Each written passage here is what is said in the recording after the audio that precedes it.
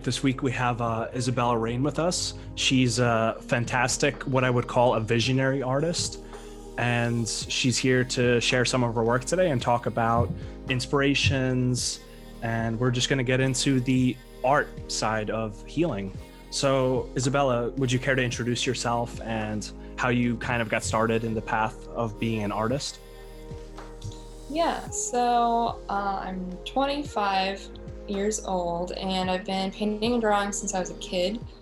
I got into it naturally. It was just a natural way of expressing myself. Um, my dad was creative, so I think I was inspired a little bit by that. And it was always just my way to express myself. I was a very emotional child, Mm. so it kind of helped me just deal with that a little bit. And as I got older through my adolescence and teenage years, it was always with me. It was always what I did to kind of calm myself down or find some sort of solace. And so then I wanted to pursue it. And I was going to go to art school, but that didn't work out. So I've just been self-taught and decided to go full bore anyways, even though I couldn't go to school. So here I am. Awesome. So I think we should just kind of jump in right into your art, and then we can talk more about it. And I specifically wanted to discuss how art can be healing. So there's this branch of psychotherapy, which is art therapy, largely put forward by Carl Jung. And there's a lot of interesting theories around why art can be therapeutic in that way. So that's something I definitely wanted to get into.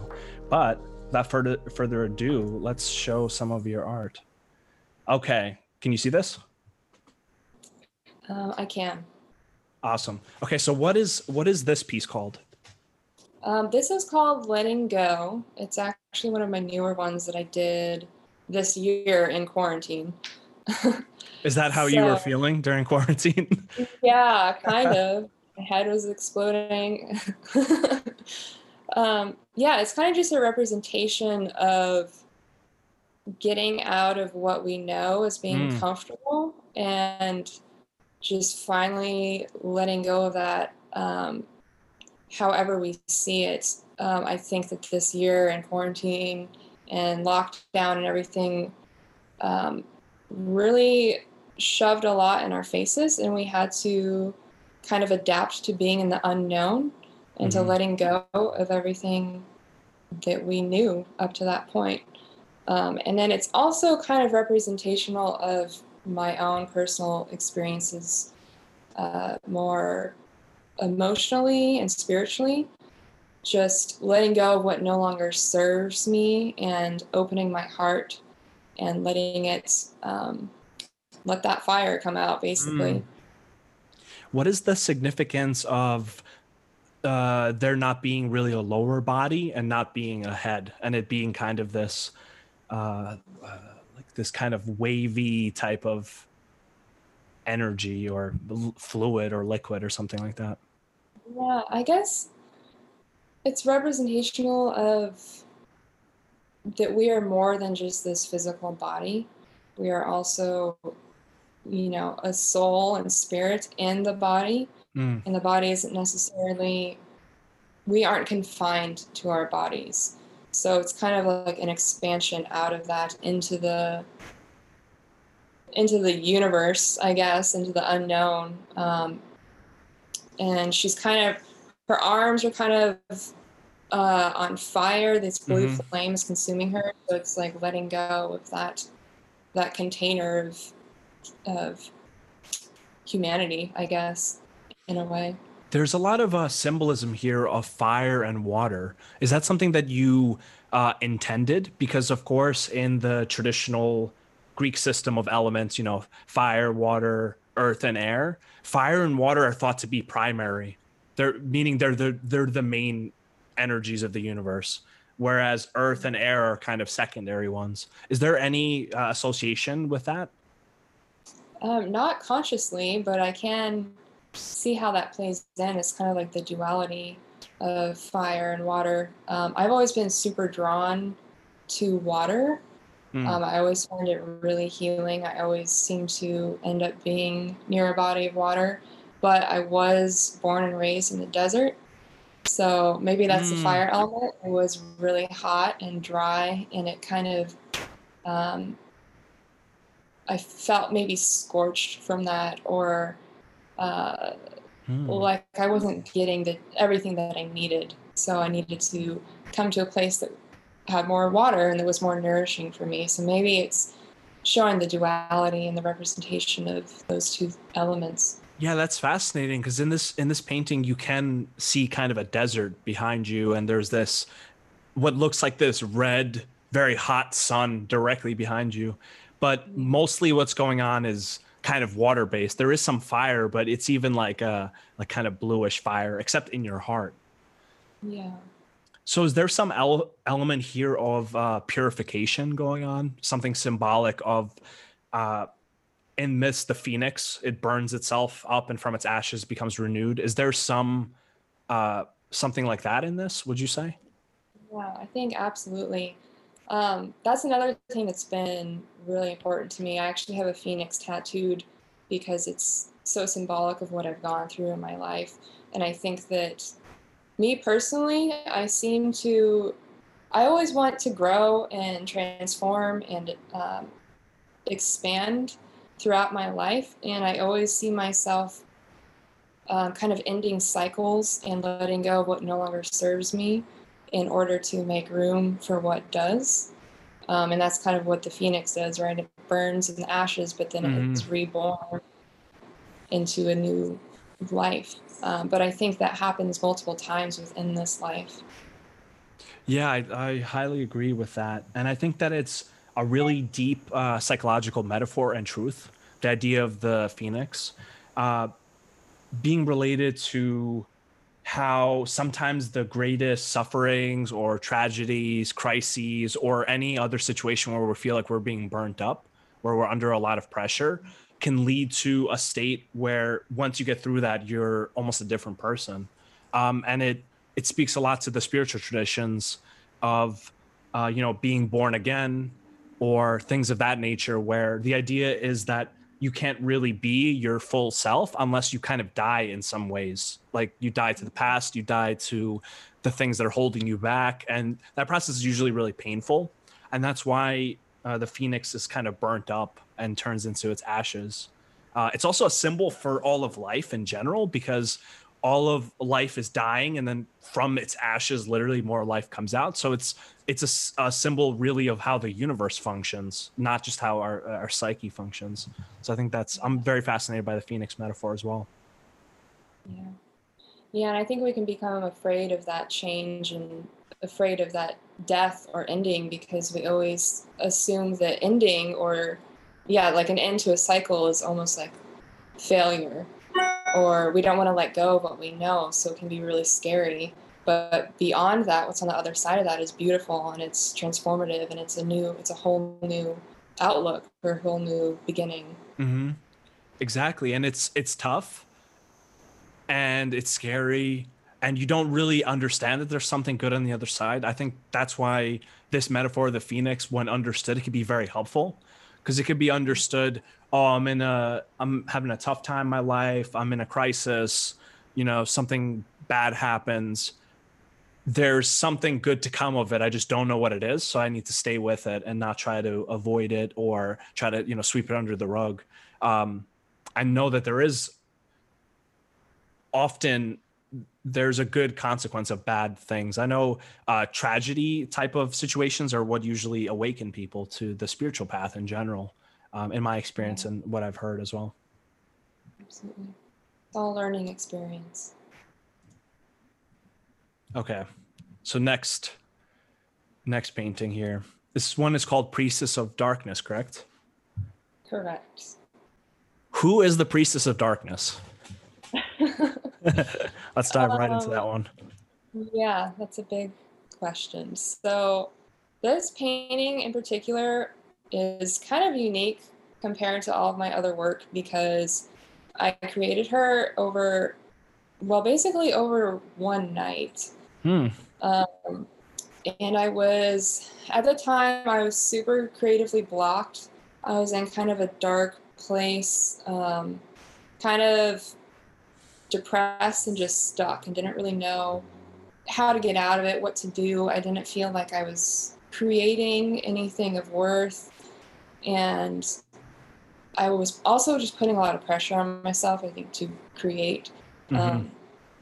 So I decided that I needed to just close the door, lock everything else out, and just spend some time and paint and not care what came out. And just be as intuitive and detached from it as possible. And not judge it too much and just let whatever needed to come out come out. So I guess that's why it happened all in one night, because it just needed to get out. So she's what came out. I started with her face. I had no idea what I was doing. I had no plan, and started with her face and just kind of started seeing this figure appear. And my hand was really doing all the work. I wasn't really thinking about it.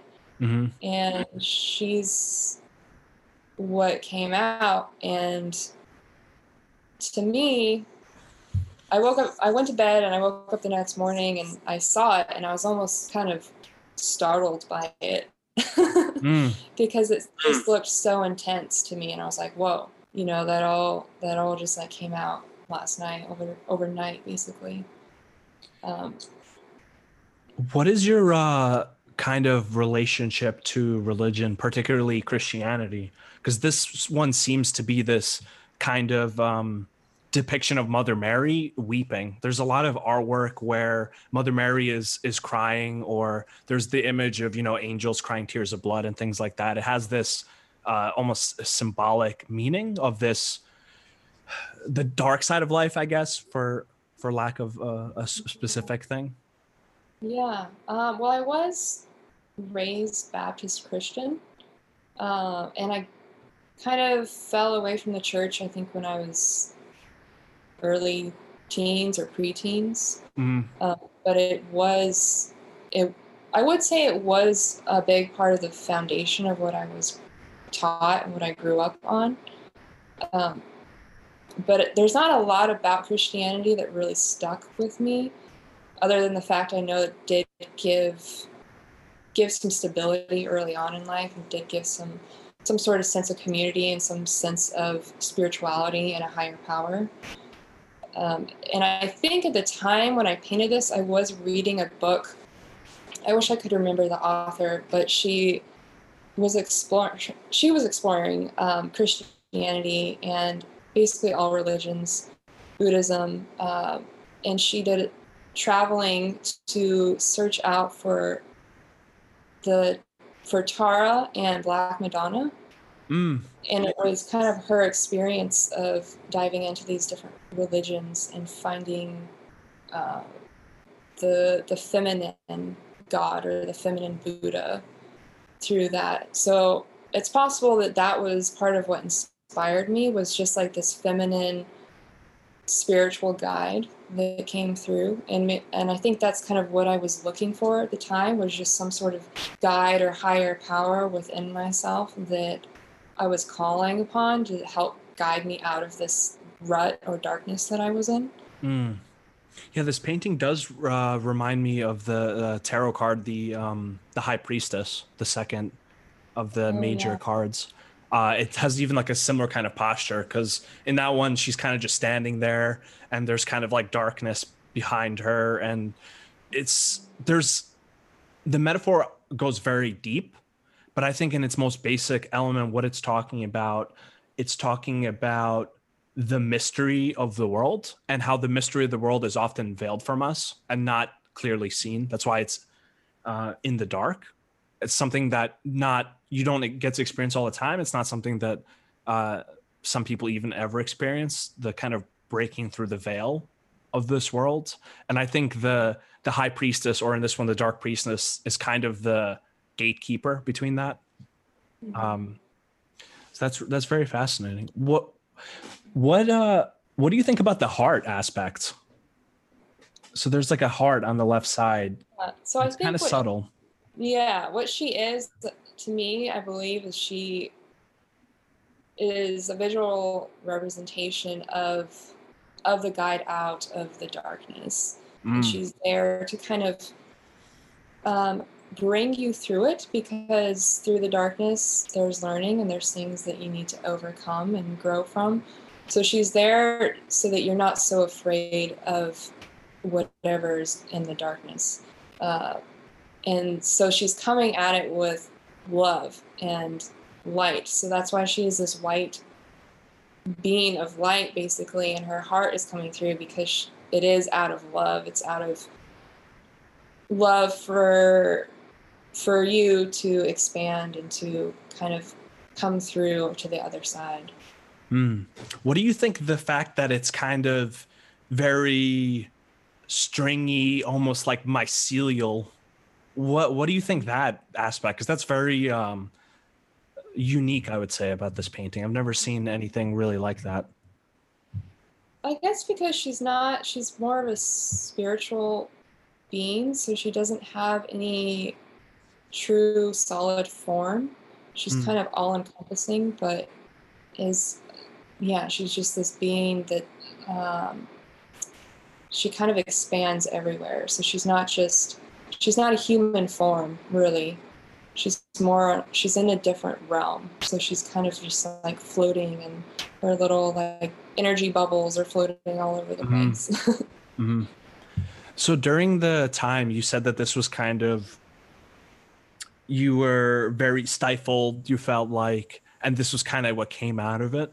So I wanted to talk a little bit more about the therapeutic side of art. Um, what effect do you think painting this had on you? Did it feel like it was cathartic? Did you get some insight after you painted it? I know you said you were kind of even shocked by it when you saw it later in the morning. Yeah, I was shocked by it because I was surprised what happened when I just let go. And I Mm. just decided not to think and not to be attached to the outcome, and to see what came out. And the fact that she is symbolic of a guide, which is what I was looking for in a way. So I think it was extremely therapeutic because it helped get me out of that rut, get me out of the darkness that I was in. So letting go and just being able to create without thinking about what other people are going to think, without thinking that I needed to share it with anyone, and just letting go and letting it happen, is just so, it's such a good feeling. And then to see it the next day and realize that, you know, something actually happened. And then just that release of creating it was really beneficial because it is healing, it's therapeutic, it's, yeah, it's just like getting over that and being able to express it is really, really helpful. Do you ever contemplate your artwork, like just look at it for long periods of time, or anything of that nature? Like, do you ever look at it for a while and almost, I don't even know, like communicate with it, or almost, because this looks like an icon or something where you could almost even like pray to this in some sense as a connection to something within you. Yeah. Yeah, I do. And I realize, because not all of it is conscious at the time. So I realize other symbolism in it as I look at it longer, or even, months down the road, I will see how it related to where I was at that point in my life and the Mm. symbolism that comes through it. And I always tend to see new things, especially as I grow and develop and things become more Mm. aware to me. And that's the funny thing about art in general, is people tend to think that there is some one definite meaning to it, like there's some intentional meaning set by the artist. But a lot of times, especially when it's really great art, it has this element of letting go where the person isn't really necessarily deciding what to do, but it's more of an expression of their unconscious or subconscious, where they're almost channeling something. So a person can make that kind of artwork like this and not even really fully understand it in some sense. And I think that's the truly beautiful art, is when even the person who made it is like, wow, I kind of feel like I know what this means to some extent, but also I'm still learning what it means as I go through life. Right. Yeah, and it's really beautiful to see how other people see it as well and how it speaks to them, because it can speak to someone else in a way that that I haven't seen it yet. So it's really cool to see how it touches other people or what they get from it. Yeah, this is one of my favorite pieces of your artwork that I've seen, and I think is really interesting because the color usage and everything would make it seem to be very ominous, but it doesn't have like an ominous feeling to it. Like it seemed like it would be something that might be scary or disturbing, but just by the expression on the face, it kind of makes that go away. Like if the eyes were a little bit different or something, it would be a much scarier painting, for example. Yeah. Yeah, I didn't. I actually went back the next day and kind of added a little more details and changed the face a little bit because I wanted it to be softer. I didn't want it to, be ominous or scary or Interesting. demonic. Was the original one kind of scarier? No, I think maybe she had more tears coming down. I can't exactly remember, but I know that I did go back and kind of work some more on her face because it was more of a softer being. It wasn't demonic or dark. It was like, Hmm. you know, there to bring me out of the darkness. Yeah, right. And I noticed as with the other painting, there's like no lower body. Seems to be a kind of recurring theme. Uh, I've actually had, I don't know if you've ever experienced like astral projection or out of body experiences.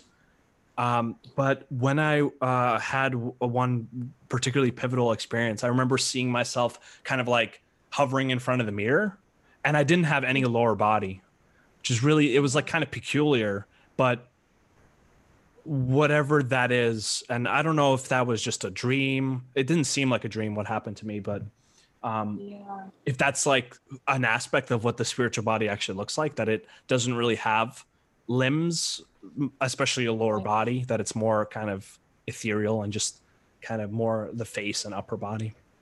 Yeah, that's interesting. It's like the energy centers maybe, but no limbs. Yeah, exactly. I mean, there's no chakras in the legs, so maybe they just don't exist in the Yeah. spiritual world. That's Certainly interesting. wouldn't you travel around faster though.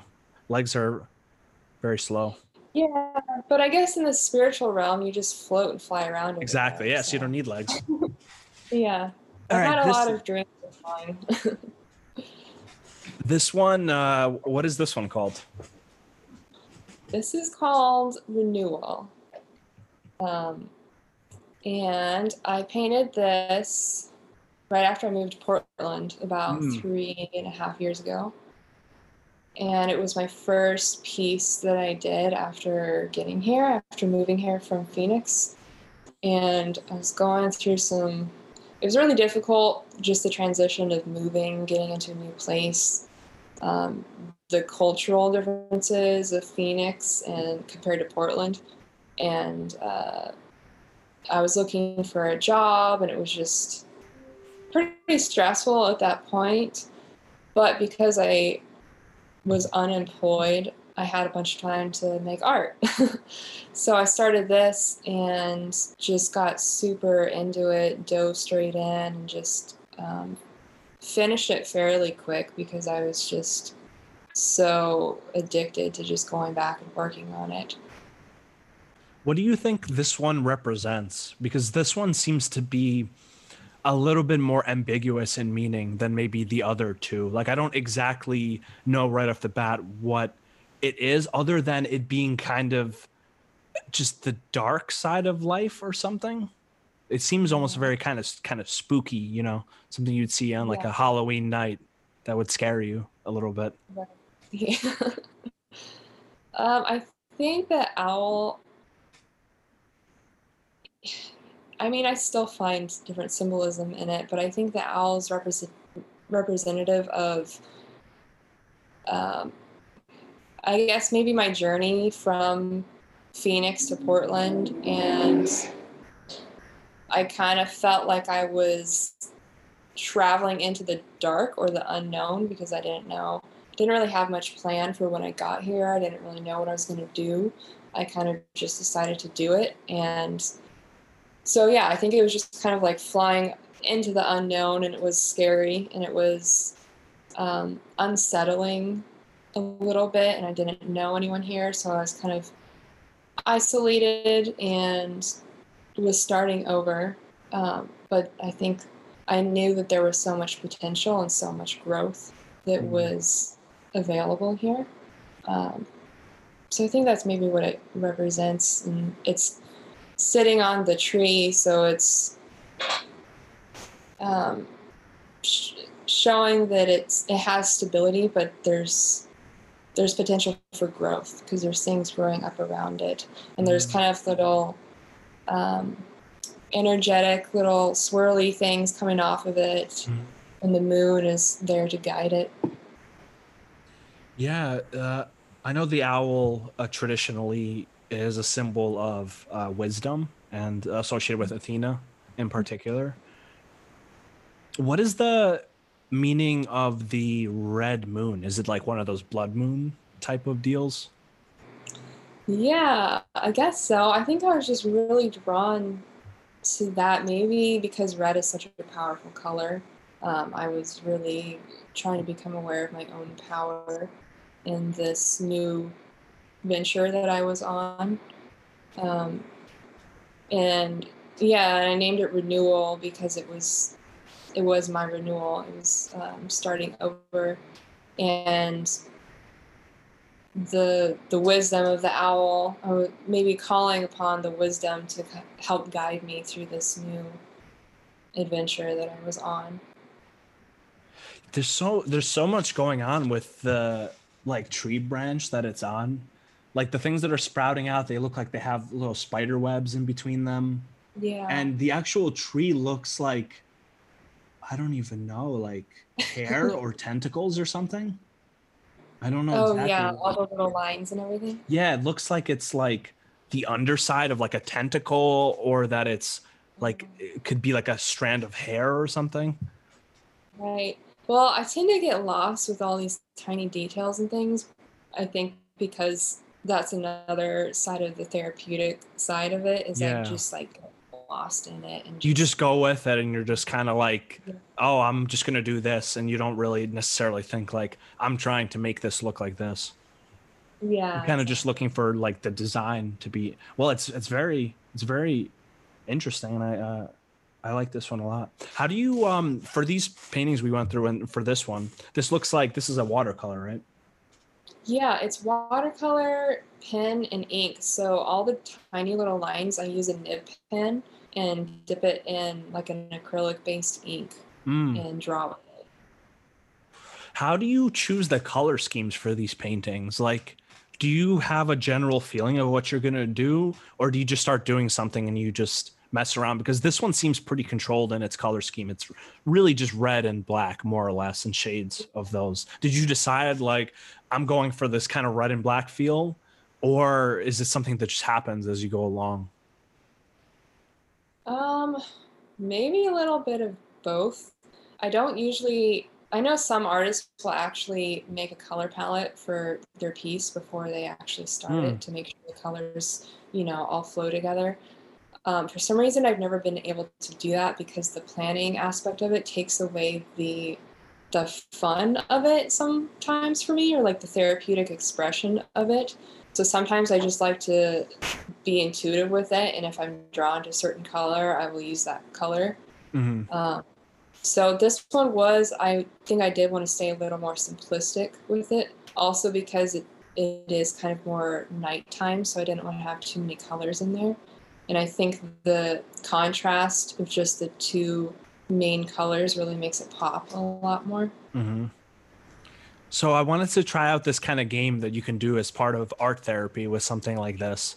And it basically goes with it's like interacting with the image. So I'm just going to ask you like a question or two about it.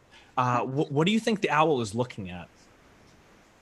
Ooh, maybe it's looking into the future. It's looking into the Mm, yeah, into the unknown. It's coming out of the past and looking towards the future. it totally does look like it's like epically looking into the future. Yeah. That's on point. Um, what do you think the owl would say to you if you walked up to it and it like looked at you? What do you think it would say if it could talk like telepathically or whatever? I think it would say, considering where I was at that point when I made it, I think it would say, um, you know who you are. You're doing great. Don't be afraid. Awesome. Hoot hoot. And I think this is the last of the paintings. Okay, so this one, is this just ink or is this It's graphite? yeah, it's graphite pencil. Hmm. This one is particularly interesting. This looks like something out of one of those alchemical books of like symbolism. Hmm. So this one, it seems like you probably had a little bit more forethought ish. So what's the meaning of it? Because there's a Uh, lot going on here. I remember when I first met you, I asked you a little bit about this, but we can talk a little bit more about it. yeah, so I named it the cycle, Hmm. and I actually, there's not a whole lot of forethought in this one either. I started with the heart in the center, the anatomical heart, and then I believe I started drawing the head and the face above it, and then I decided to turn it into an hourglass. So the hourglass is representative of time, of course, and then in the bottom part, it's a fetus basically that's growing in the womb, Hmm. and the heart kind of looks like it's bleeding, but I think it's more of just like giving nutrients to the fetus that's growing. Hmm. And behind the figure or the head, it's kind of a yin yang symbol Hmm. of duality, dark and light, feminine, masculine.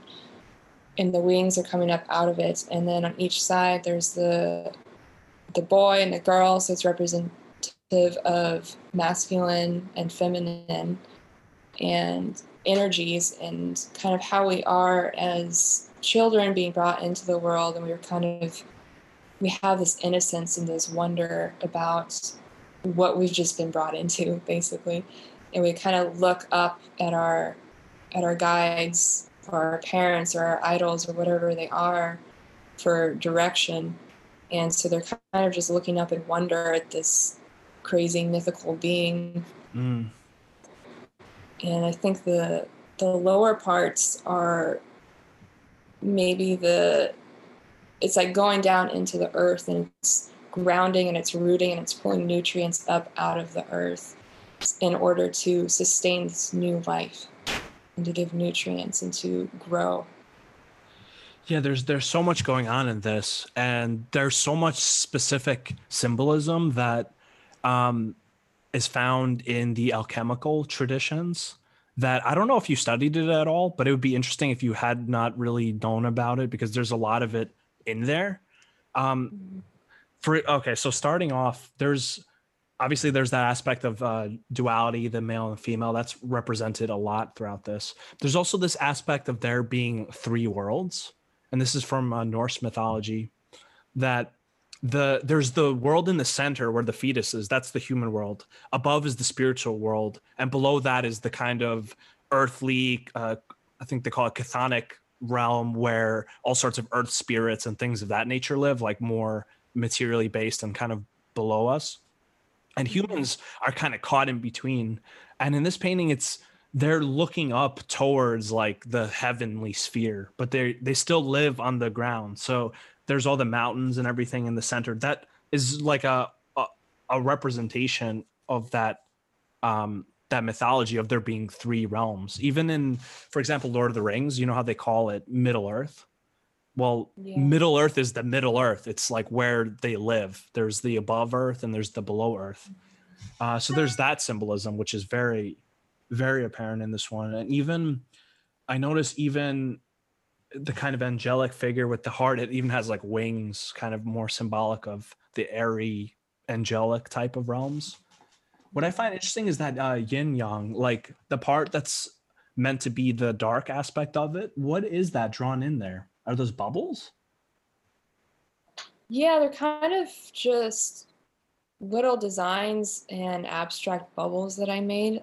I'm not really sure where I was going with it, but yeah, I was just playing with the just design basically, and because I didn't want to fill it in dark, I wanted it to be more, yeah, just like more design, more little maybe spirits and little bubbles that are going on inside of it. It looks kind of like it has that watery type of theme that was in your other work. There's also a ton of what looks like roses, and I don't know if you meant them on purpose, but in the alchemical traditions, the rose has a lot of significance metaphorically.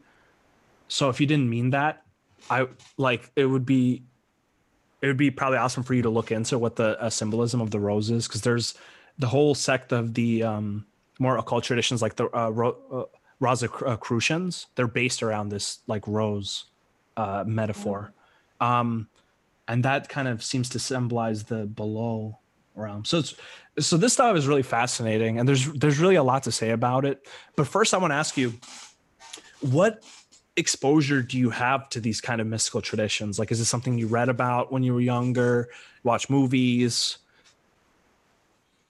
I think when I was, I don't have a lot of background with it other than just like doing my own meditation and uh, just my own. I think I just have a lot of, I want to look under the veil of things, and Mm, I like to kind of peek into the the darker realm, or the realm that we aren't completely conscious of in this reality. So I think a lot of it is just symbolic of my own uh, exploration of that. mm, And I did start getting into kind of like metaphysical books, and um, I got really into natural healing and things like that, and I think that really started me on the path of looking at um, metaphysical things. And like you said, like we're talking about astral projection and dreams, I've always had super vivid dreams, and I think my dreams have influenced my art heavily. mm. um, so yeah, so it's just kind of a intuitive exploration of these other realms. It's a fascinating thing. So Carl Jung was a pioneer in terms of dream interpretation, and I've studied a lot of his work. So we can talk a little bit about dreams. What he found that was particularly very hard to explain was that his patients would have these rich, vivid dreams filled with all sorts of symbolism like this, um, where you could pick up a classical text on mythology, and it literally the dream was just that story perfectly with no detail missed. And these dreams were occurring to people who had never read any of that stuff.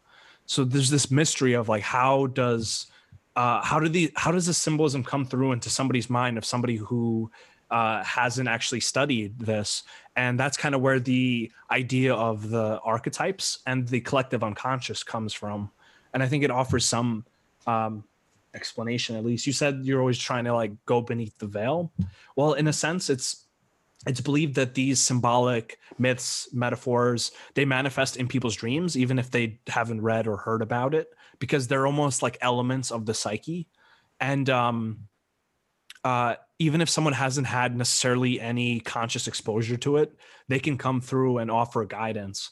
And what's particularly interesting about this kind of stuff is that they are consistent. Like different traditions will have similar symbolism, even though they didn't communicate. So it's like there is some meaning that's coming through.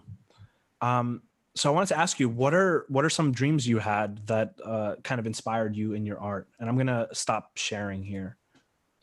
Can you see me again? Yeah, I can. Um, I mean, so many. I have dreams, vivid dreams almost every night. Hmm. Um, but ones that really stuck with me, um, I tend to have snakes in my dreams, and they're usually there some sort of a guide. Um, they're either something that I have to fight off, or they're there to help me. So I've had dreams where I'm and the water element comes in again. I've had dreams where I'm like drowning in a pool of water, and then there's this giant snake, and it's like as big as the pool, and it's huge. And I'm in the water, and it's basically trying to drown me, and I have to battle it and basically kill it in order to survive and to get out of the water.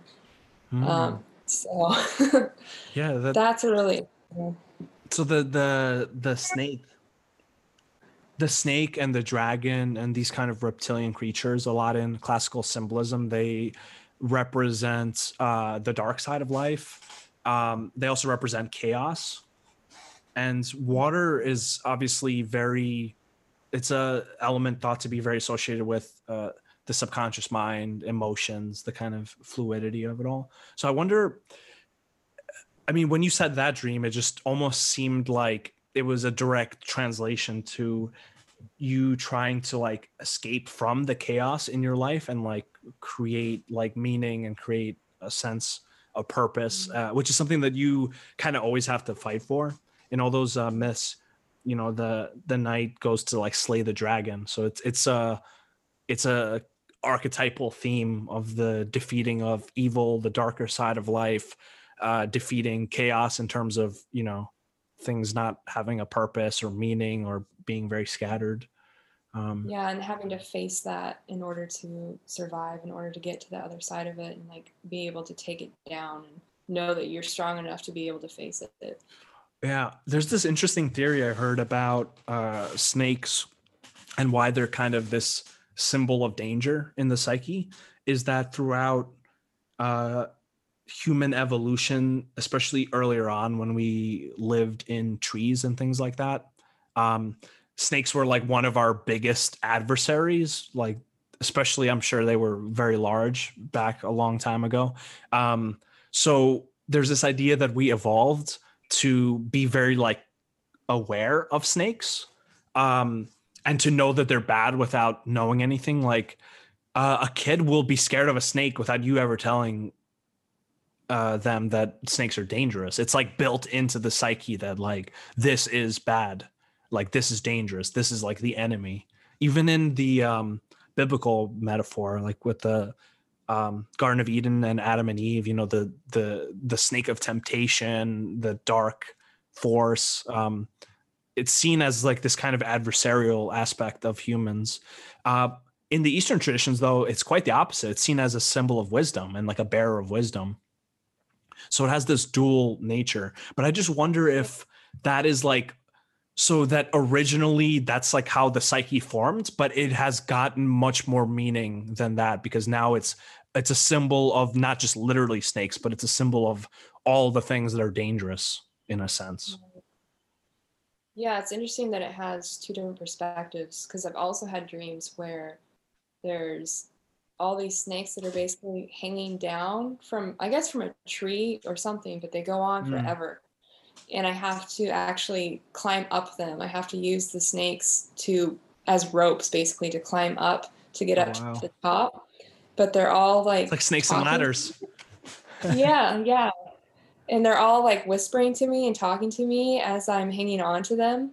And they're basically like I have to get over the fear of it and trust them and know that I have to face them, that they're actually there to help me even though I'm scared of it and they seem threatening. They're actually in some way they're there to help me get over something or climb above, rise above something. Mm. Yeah, that aspect of them being having a dual nature is interesting, and I think is realistic because I think everything has a kind of dual nature. Even things that we think of as bad have a good side, and vice versa. Have you ever heard about the tradition of Asclepius and the dream temples in ancient Greece? No. So in ancient Greece, there was a group of, they were kind of like healer priests. And they worshiped the god Asclepius, who's kind of the Greek god of healing. And at those temples, they would have people come there from around the world that were sick or ill. Um, and they would go and sleep in a special room and they would basically share what their dreams were to the healer priests. And the they would kind of pray for meaningful dreams. And the purpose of it was the dreams were meant to show the person how they needed to heal. So they kind of went to this temple for prophetic dreams in a sense. And then these healer priests would interpret them. What's interesting though is it's reported that all across the grounds of these kind of temples were they called them healing snakes, which literally they had snakes kind of crawling all around the area. So there's this old association of the snake and the healing paths. Obviously, the rod of Asclepius, which you might see on an ambulance, it's like the rod and the one snake, and then there's also the caduceus, which is the rod with the two snakes. They're both symbols of healing. The rod of Asclepius is the earlier one. The Asclepians, that's what I was mentioning just now. It's a pretty old tradition. But there's that one of the explanations for it, and even the caduceus. You know how one snake is light and other snake is usually dark. That there's this idea that the same things that brought harm could be healing, and vice versa. That things that are poisons can also be medicines. So there's this kind of like deep aspect of the duality of life and how nothing is, straightforward good or evil. And I think Carl Jung was very big on that point. He had a saying like, you can't reach the heights of heaven unless you have roots in hell. And this idea that you have to, the shadow side of life is also very important and real, and it's part of the meaning of life. And you can't like pretend it doesn't exist, but you best to understand it and integrate it and see what it has to mean. Like some of your paintings where, there's like a dark owl or dark priestess. They represent the darker aspects of life, but they're not like evil. They're just maybe at first sight kind of hard to integrate, but they have some kind of message for us. Yeah. You can't have the light without the dark. You have to kind of know what's going on underneath in order to really experience the light. And I think, I've gotten a lot of comments about my art that people find it scary, or they wouldn't want to have it because it reminds them of things they don't want to think about. Well, your art must be really good then. So I just think it's interesting because to me, I want to explore those things, and that's what I want to do through my art. I kind of want to explore it because it's important to know what's going on under there, because we need to be aware of what else is at play under the surface, and in order to, really live, basically, because there's two aspects. Super important in these times of kind of division and conflict. So Carl Jung lived around after the time of World War II. And his big point of why people should be interested in the dark side of life or the psyche in general is he basically said the greatest danger to humans is their own not understood psyche, right? Because it's not weapons of mass destruction and nuclear weapons that are dangerous. It's people that are dangerous, because like people can make that choice, and it's all based on their mind. And if humanity itself doesn't understand what it's doing and is self-destructive, that kind of stuff can happen. It's like those are just tools. So the real danger is like the mind. The real danger is the mind of people and the mind of whole civilizations and the mind of people that leads to mass warfare and things like that. Because what's fascinating about wars and phenomena like that is often there's this like almost like a hysteria that develops among the common population where, for example, before World War One, people were like cheering in the streets. They were like very excited for this war. Obviously, they ended up regretting being cheerful because of what happened. And then World War II is even worse than it. But people were moved on like a mass scale. And that's what's the danger of these really big mass movements where we don't understand where they're going. Because that's kind of the story of history, is these big group movements, causing all sorts of changes. And it's interesting how the psyche functions on a mass scale, and how people who are kind of outside of it, like who are more self-aware and they don't fall into the kinds of things that consume the mass psyche, they kind of become ostracized, or they're the first ones to be political prisoners, for example. Right. Absolutely. Yeah, and we really see that happening in today's culture with everything. It's like there kind of tends to be this group think where anyone kind of on the outside of it is ostracized, or they're, it's like cancel culture. They're canceled from the community or whatever.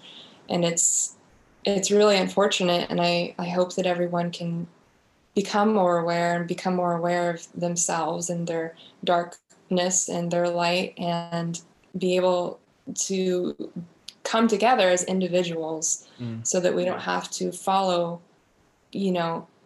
anything that's telling us we need to think in one way or do one thing, but to actually, be able to learn for ourselves and think for ourselves, and just be aware of what's going on. I love that term, groupthink, from 1984. Yeah. That explains it very well, and it's dangerous because it's very enticing. As with all these kind of deep psychic things, they kind of pull you in. Like, even if you're not particularly interested in things like that, it's very easy to get pulled into debates because it has so much charged energy with it. The interesting thing I wanted to bring up about the kind of what they call cancel culture these days is there's something that's like really missing from it that I haven't seen many people mention as being what's so wrong with it. I think what's so wrong with cancel culture is that there's no room for forgiveness, which is like,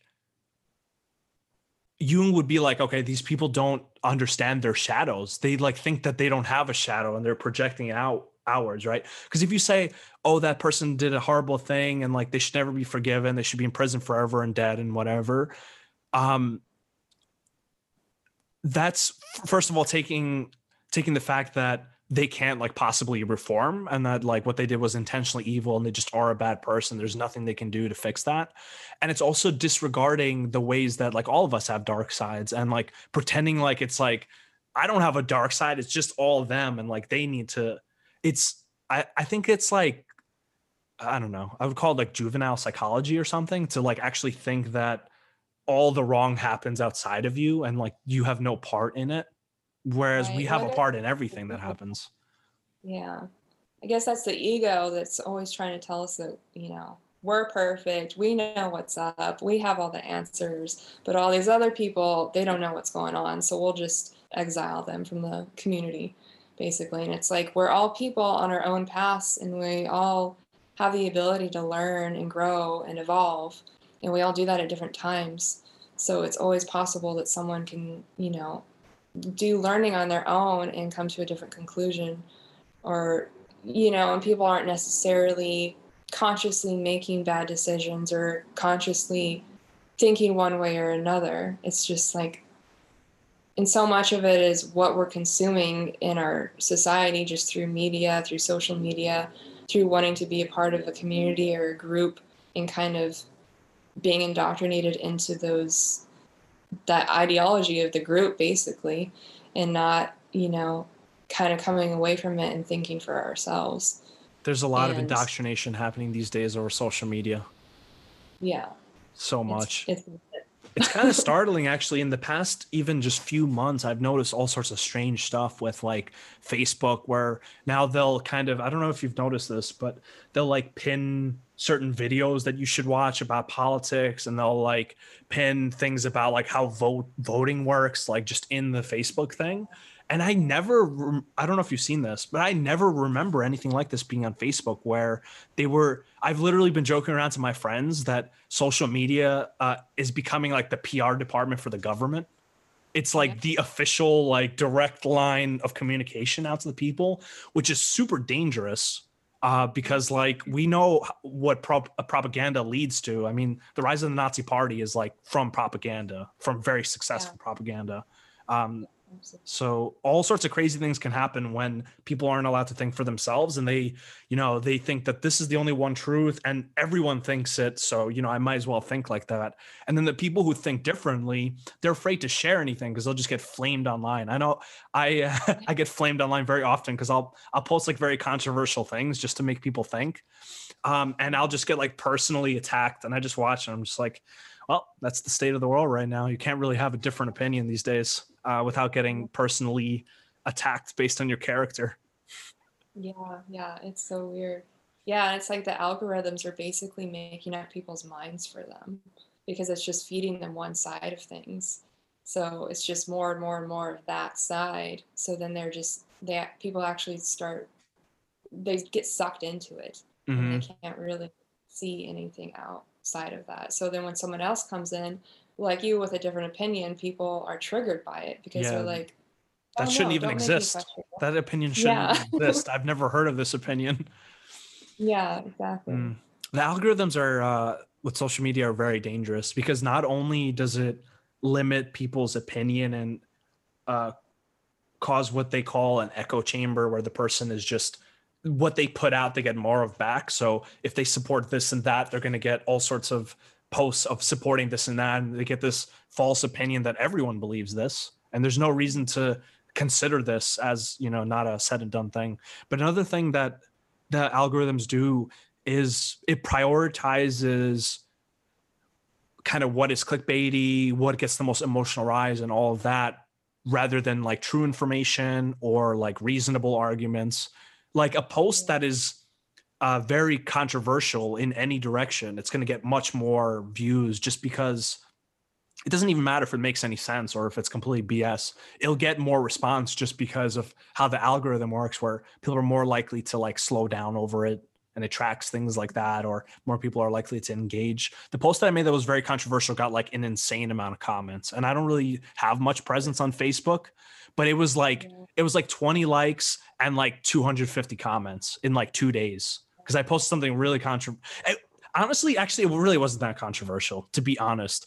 I basically posted uh, like a question of the current situation with the quarantine and everything, and I kind of lined up some statistics. Like these are the statistics of heart disease, and this is COVID, and you don't see like a world panic about heart disease, even though it kills like 5 times more people. And like maybe we should think of different plans for this. And man, I got so personally flamed. Someone even like posted on as like a comment like, oh, like how can you even post something like this? It's so inconsiderate. And I'm just like, what did I say I was inconsiderate? I'm just saying like, got to talk about this. Like you can't Yeah. just let this like whether or not it's right. And I don't know. I don't know what the best answer is, but to not be allowed to discuss like things that affect us politically like that every day, and to be seen as kind of heartless if you even like bring up a fact. And I it wasn't like a flame post. I wasn't like, all you people who believe in the quarantine are stupid. Like it wasn't like an inflammatory post like that. It was more like, hey guys, like what about the quarantine? Like maybe we should talk about it a Yeah. little bit. Like look at The this. question is, But yeah, people are just like exactly. personally attacking me. Like it was so interesting. And a ton of people were supporting me. But what is interesting about it, that it, and this has happened before with those kinds of think for yourself posts that I've made, is a lot of people will like direct message me and they'll be like, hey, like I totally agree with what you said. What other people are saying is ridiculous in terms of like all their insults and everything. Um, and what startles me about that is that people are afraid to like speak their opinion anymore because they feel like if they're not saying what the mainline opinion is, they'll get flamed, because they do get flamed. So I got a ton of direct messages of people being, not actually commenting on the post, but saying that they support like what I was saying, and they think people are like out of it for even getting so offended about it. But that's scary when whole groups of people feel like they can't share their opinion. They're not allowed to. So that's really dangerous, I think, when people are afraid to speak openly. This is becoming a kind of 1984 type situation where it's the government's not like stopping us from speaking. Like we're the police. Yeah. We are our own police. We're our own prisoners, and we're limiting our own ability to have opinions because of all this Yeah. propaganda, obviously. So, yeah, all the propaganda, everything's being shoved in our faces all the time, and all the emotional responses to everything. Everyone is so emotional and triggered about everything. So no one wants to speak out if they're in agreement with you about this controversial topic. And now it's become so big that people can actually lose their jobs, or they can lose their Mm, whole social circle, or, opportunities that they have. And it's become that big where you can just get dropped like that for just asking a question, or just like wanting to open up a conversation. And it's mm-hmm, unfortunate because there are so many people that support it, but they're afraid to say it publicly because they're mm-hmm. afraid of the same things. So we're just so divided. And I think if we, we all need to be able to speak and Yeah, have our own ideas. so And important. And everyone should be able to discuss these things openly, because I think that's the only thing that prevents like really bad things from happening. Because if you have like one side becomes too kind of powerful in their influence, it will just keep going in that direction until it becomes just frankly preposterous in some of the like assertions that were made. So they've been trying to cancel Joe Rogan for like the longest time.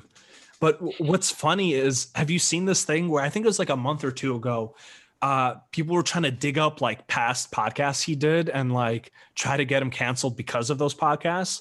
They literally were. So Joey Diaz was on one of them. I don't know if you're familiar with him or Joe Rogan in general. He's like, kind of like comedian. He's very like, he'll just say crazy jokes. You know, he doesn't really care about like political correctness and things like that. But there was like an old podcast where Joey Diaz said something that was like related to like him having sex with women or something like that. And Joe Rogan like laughed, and people got angry at him or trying to cancel him because he laughed. They were like, he laughed, so he agrees with it. I'm just like, these people are retarded. No offense to people who have mental issues, but I mean in the sense of like just like preposterous. They're trying to cancel somebody for laughing at a joke. That's like a new. There's some sort of like mental disconnect with people, that they're like this avid about canceling people, and it seems to be like one side of people that they're wanting to cancel. If the people they believe in or they idolize or whatever do things that they don't agree with, they kind of just tend to ignore it, and they kind of like turn a blind eye. But then when it's on the other side, they will try to exploit it and try to cancel people for it. So it's like, it doesn't make any sense. I think it's a complex thing, and I think it has to do with something deep and psychological. It's not like it isn't what it seems on the surface. Like, I think it goes much deeper in terms of what like actually drives people to do things like that. And I think, yeah, that's what. Go ahead. yeah, so I think it comes down to the victim narrative. That's like the fundamental like heart of these kind of ideas, which is this basic idea that my life is not as good as I want it to be because I'm a victim for this or that. I'm a victim either because I belong to this group, or I'm a victim because somebody is doing something that I should be doing. And it becomes often the people who are attacked the most, if you've noticed, are people who are very like prominent, have a lot of influence, or successful in what they do. They usually don't like care about anybody who's not widely known. And I think it comes from this like a really dark side of human minds, like the tendency to be jealous. But it's like not, it's not obvious jealousy. It's like covert jealousy, where it's like they see somebody doing very well and like it makes them feel really bad about themselves because they feel like they should. And in order to kind of remedy that feeling, they'll like paint a narrative of like, oh, like they're cheating, or they're just lucky, or they're in like a special class and I'm like the victim, and like that's why I'm not doing these things. It's because like, and it's this like, some aspects of it are obviously true. There are imbalances in society for sure. But to like think of that as the main driving force of everything is a really limiting viewpoint, you know, and it'll keep you in that same place of like not doing what you want with your life, because constantly blaming other people for why like you're not doing what you want to do is like a sure way to just continue the cycle. Yeah, it's a lot easier than actually facing the fear of whatever it is you want to do and doing it anyways. But instead of becoming a victim of it, you kind of just stay in that comfortable spot and you blame everyone else for why your life is, not the way you want it to be. Yeah, I remember even on this controversial post, like many of the inflammatory comments came from this like strong victim narrative. Like they started off like, oh, like you must have not like lost anyone, or like you must have not had been affected by this like me, like to even say something like that. And it's like, I've been affected by it as well. But even if I was affected in like a really deep way, I don't necessarily think that my views would be very different. So there's this idea that, you know, I don't know, that's like, that's a good argument for anything, that like because it makes you feel bad that like it shouldn't happen because of how, you know, it's interesting. It's a really interesting thing that's happening in this country and obviously in the universities and things like that, where those movements, like very good intentioned, obviously very good intentioned, but they've kind of gone off the rails in a lot of ways when, you know, they're doing ridiculous things like firing professors for like protesting things which are just frankly racist. Right. Yeah. Yeah, and it's so interesting because now you're in lockdown or quarantine, we're not able to actually connect with people. Mm-hmm. So now all we have is technology and the internet to be able to really have these conversations.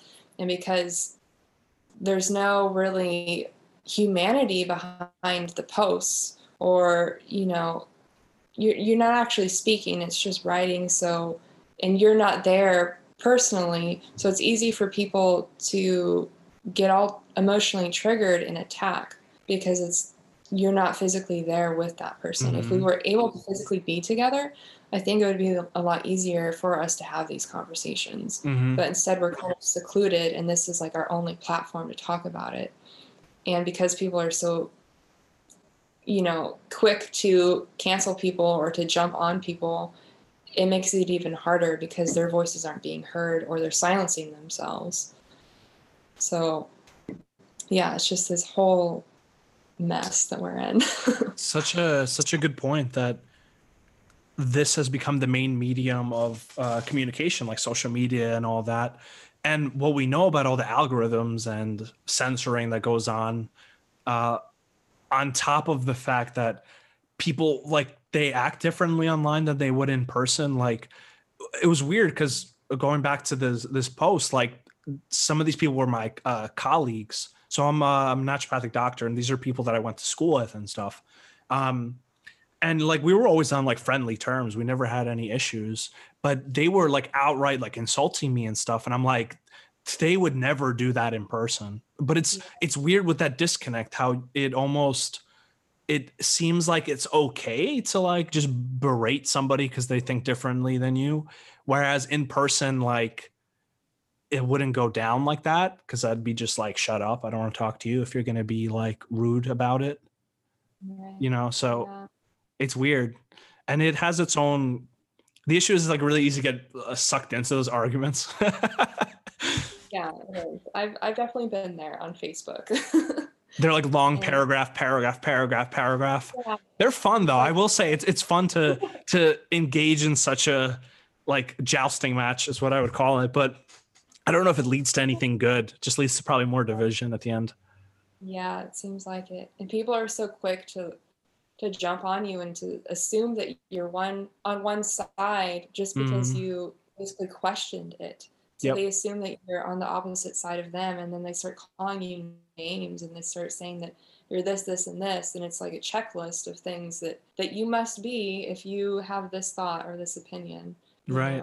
There's and so little room for like a middle ground on a lot of these things, and it's unfortunate because a lot of these controversial things, the middle ground is probably closer to the truth, I would say, like because it's more of a balanced perspective. But that the middle ground is hated by both sides. So they get the yeah, most flack because like if you're really far left, then the middle ground to you looks like really far right. And if you're really far yeah, right, the middle ground looks to you like really far left. So like everyone hates anyone with like reasonable opinions if they're like very polarized, right? Because naturally they're gonna assume that like, oh, like you think something's wrong with the quarantine, like you must support Trump. Like literally that's the jump. And that's that's the actually what I assumption. saw in the post. It was like it was ridiculous. Yeah, I know. But It's pretty. it's a weird time, right? Because we've obviously always had, political division and things like that. But I don't think we've ever had it on such a constant level, like in your face, like on the news, on social media, people talking about it, where it's like you can't get away from it. At least back in the day was politics was at the dinner table and like maybe a newspaper, right? But you can more or less like, nobody was gonna like harass you in the grocery store for your political beliefs. Whereas I think we're getting Yeah. pretty close to that these days. Yeah. I mean, people are shaming people on the streets and at grocery stores for not following the rules For based on shame. what they think is. Yeah. It's and it's, So yeah, I think it just goes deeper than that. People aren't mm, looking within themselves, and it's kind of just this service level of ego that's like projecting onto other people. mhm, mhm. And I I think think people think also that it's okay because they see other people doing it. So they feel Mhm. like, oh, like this other person's harassing them. Like I can harass them too because I'm right. So I get Yeah. that. I get that right. Um, just Exactly. miss on the common human decency. So to tie this back, how do you think art could influence this process? Like, do you think art can shape people's opinions in a way, uh, or maybe just make them chill the f out? Well, it helps me to chill the F out personally, so I think that's good. Um, but yeah, I mean, I think anything we can do to continue to bring beauty into the world and continue to make things with our own hands and share that with the world and share different perspectives and symbolism and and that's like that's soul work, that's passion. We have to keep doing those things. We can't just go full bore into this political warfare and media warfare. Like we have to go back to what brings us joy and what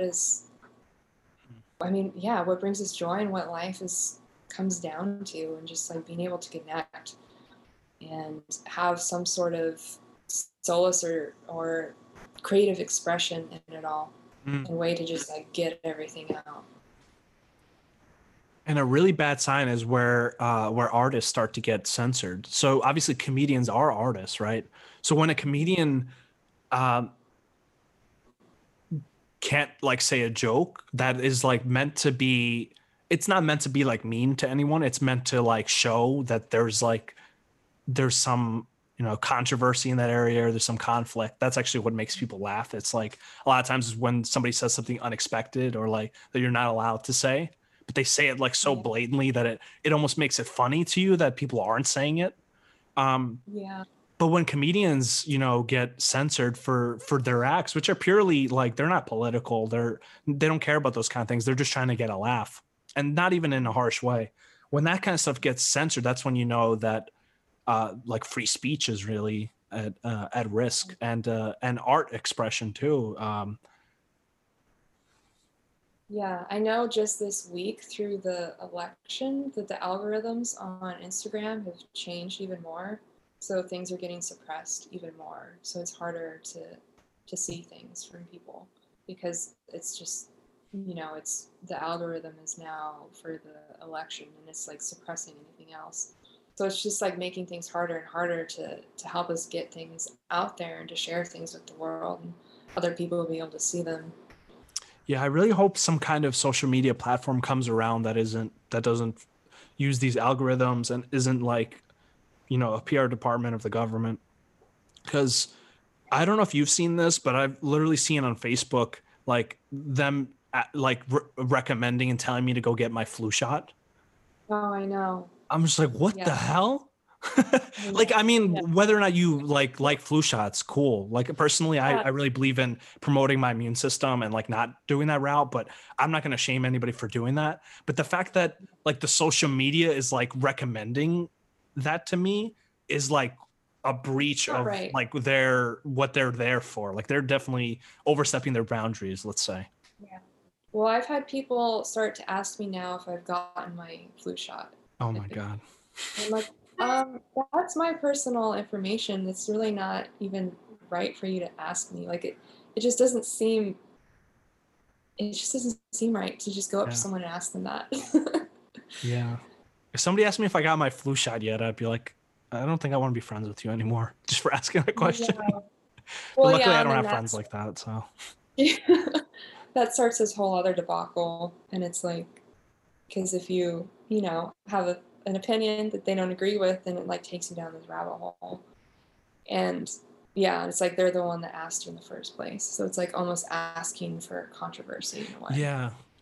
Yeah. And it's an issue too when like things that are kind of personal choices become like contentious, where like really Mm-hmm. what it should be is like, oh, like you want to get that for your health, like cool. You don't want to get it, cool. But like the fact that people are like trying to push it or like are getting emotional about it, it's a Yeah. really slippery slope. And that's kind of why these kind of just like disease politics bother me a lot, infectious disease politics, because it makes everyone the enemy, because like everyone is a potential carrier of the disease. So like it makes you want to like allow them to be controlled or allow like things to, because normally it would just be like, oh, you just support your own immune system, it's okay. But now it's like, oh well, if you don't support your immune system or wear a mask, like you're putting me in danger. So it's You're like killing. literally a division, not even between like groups, but literally between all humans. Like Yeah. I was walking along the Willamette River today, and it's like a pretty wide walkway. Like there's probably like 10 feet like that you can walk. And you know, and this is obviously people's choices and everything. They're like 99% of people are wearing masks. We're like outside, we're outdoors along like a natural path. Obviously that's, you know, that's everybody's choice if they want to do that or not. But one, it's not legally mandated. It's only in like indoor public spaces from what I understand. Um, and also it doesn't make any sense. It's like seems like hysteria. You're outside walking around on a natural trail, like Healthy. um It's fresh air. what are the yeah, it's fresh air. Like what are the chances that, you know, even if somebody had COVID and walked past you, what are the chances that you can actually get it? Like I'm sure they're so low that's like negligible. Like they would have to literally turn and cough in your face probably. Um Yeah. and people are already keeping their distance. So like just seeing that kind of stuff, I understand in like supermarkets and stuff when people are close together at events, mass events, but like you're outside in fresh air and like we can't even have Yeah. fresh air anymore. Like that You're bothers supposed me. to breathe it. Yeah, you're supposed to be breathing that fresh air, not filtering it with a piece of fabric or whatever. Like you're out there for a reason to get the fresh air, get the fresh air. Yeah, and it's like fear and stuff because I think if people had better education instead of being scared into complying with these things, they were given better education on, you know, how to support their immune system, how to like do proper hygiene and all those things that like probably would make the most difference. But instead it's just like it's pure fear of like avoid people and like wear a mask and don't go outside. um, Even though going outside in fresh air is like the best thing you could probably do, uh, Right. going outside in the Yeah. sunlight, Isn't it interesting? it's Yeah. No completely one's promoting opposite. how It's a you can. bizarre world. Yeah. Yeah. No one's promoting how you can boost your immune system naturally, or all the things that actually help your immune system naturally. They're just, forcing you to actually do things that aren't very healthy for you instead, because it's all fear based. Yeah, and this is a controversial point here, but I think it's because a lot of the situation, this reaction, is politically based. That it's not like meant Yeah. to be just to help people. It's meant to further an agenda. And of course, COVID Right. exists and it's real, and people are dying from it in large numbers. Very unfortunate. But the reaction to it is a political reaction. It's not purely a, you know, let's protect the people. Because if it was like, you know, they'd be putting vitamin D in our water, vitamin C in our water. I mean, they put fluoride in our water. They might as well put some vitamin D in there too. Yeah, right. Something like that. I mean, I wouldn't mind, I guess. Better just get sunlight though. Yeah, just go outside and eat healthy and take care of yourself. Mm.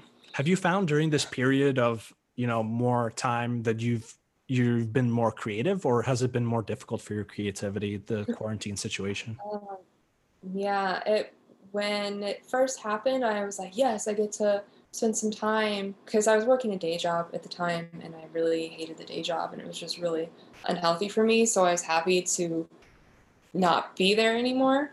So I thought that I was going to be able to create and do all this, awesome creating and painting. And it turned out to be really difficult because of just everything going on and not knowing what's going to happen. And, just like there's just so much going on. So it's hard to be able to create when everything is in flux and there's so much coming at you at every second. Mm. And then also just trying to now keep my own business going through this, and being able to get out in front of people with my art and, book different markets and events and all these things during COVID and during these different lockdowns or pauses or whatever that keep happening. So recently it's just been trying to focus on the business to keep it going. Even though I did start a new painting recently, which has been really nice, but it's been hard to really be creatively inspired. Yeah. And, it's that idea of you don't know what you have until it's gone, kind of, and you don't really know like how the different factors that might have been taken for granted have such a big part of life. Like just having a regular schedule or meeting up with friends for like coffee, how all those little things actually added to the quality of life and the ability to just be more creative. It's almost, I think of it in terms of uh, Maslow's hierarchy of needs, where there's this kind of this pyramid of like the needs of a human. At the lowest level is like, food, sleep, shelter, that kind of stuff. Then it's like, social connection. Then but at the top of the pyramid is like meaningful activity and creation. It's like when you don't have the bottom of the pyramid, like you don't know where your paycheck's coming from. You haven't seen people in a while. Your shelter's an issue. Like it's really hard to create because our needs, like we have to meet our base needs first before we can expand out. And I think do what the meaning of being human is, which is to create and to do art, because we're obviously meant to do much more than just survive. Once we have survival, then we get the interesting stuff. Yeah, then we get to thrive. Exactly. Exactly. Yeah, it's hard to create when you're not grounded. You don't have a foundation, and it's more of a struggle. It's really almost impossible to create. I mean, I guess some people have done it through the struggle, but yeah, I find it really difficult to create and to have that space when I don't feel secure in life, It's unfortunate too that the art spheres of life have been kind of disregarded or looked down upon. Like I always hear about them cutting art programs to schools and just considering like those kind of pursuits to not be as important because you can't get a job or you can't get money or whatever like that. Meanwhile, they're like what makes life worthwhile, like music and movies and all that stuff that everyone like life gets improved by drastically is done by people who like had such a hard time surviving doing what they did because of just the like cultural narratives and how society is kind of set up to not be easy for an artist. Like, like how hard is it to make a living as an artist who's trying to sell like paintings or something? I mean, it must be dang near impossible. Yeah. And it's interesting because especially here in Portland, there has been a lot of opportunities to be able to do that full time, which has been great. And I kind of was just first getting a taste of that when lockdown happened. And then everything kind of went away. And then it came back a little bit and then it went away again.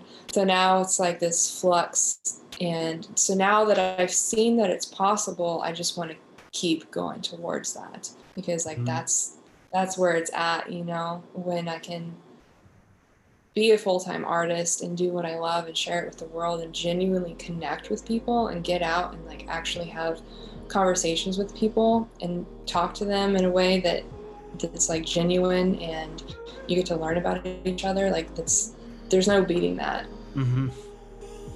Yeah. Well, I hope from this podcast, people follow up and look at your art. So where can people find where your art is and what's your Instagram? My Instagram is isabella.rain.art and Isabella is with a Z. And I'm on Etsy as well. My shop is called Bella Mind Creations. And those are the big two places to find my art. And do you have a website as well? I do. It's still in the works, but it's just isabellarainart.com. Cool. Awesome. Well, thank you so much for being on the show. I really appreciated talking about your art. I think you're very talented. So I'm excited to see what you do in the next coming years. And I'll probably see you at one of those market events coming up. So that's where we originally met. I was selling my herbal tinctures and then saw her art and was like, wow. So it was like, you want to be on the podcast? Anyway, so I hope you guys enjoyed the episode. And sorry, go ahead. Your team are amazing too. So thank you. Check them out. They're at ktherbs.com. If you made it this far, you get a special 25% off bonus. Use the keyword family promo code to get some nice organic natural healing for yourself. And also be sure to pick up some of Isabella's art because it's awesome and it's very fairly priced from what I've seen. She's not going to charge you like $500 for a print, so check it out. Thanks for being on the show.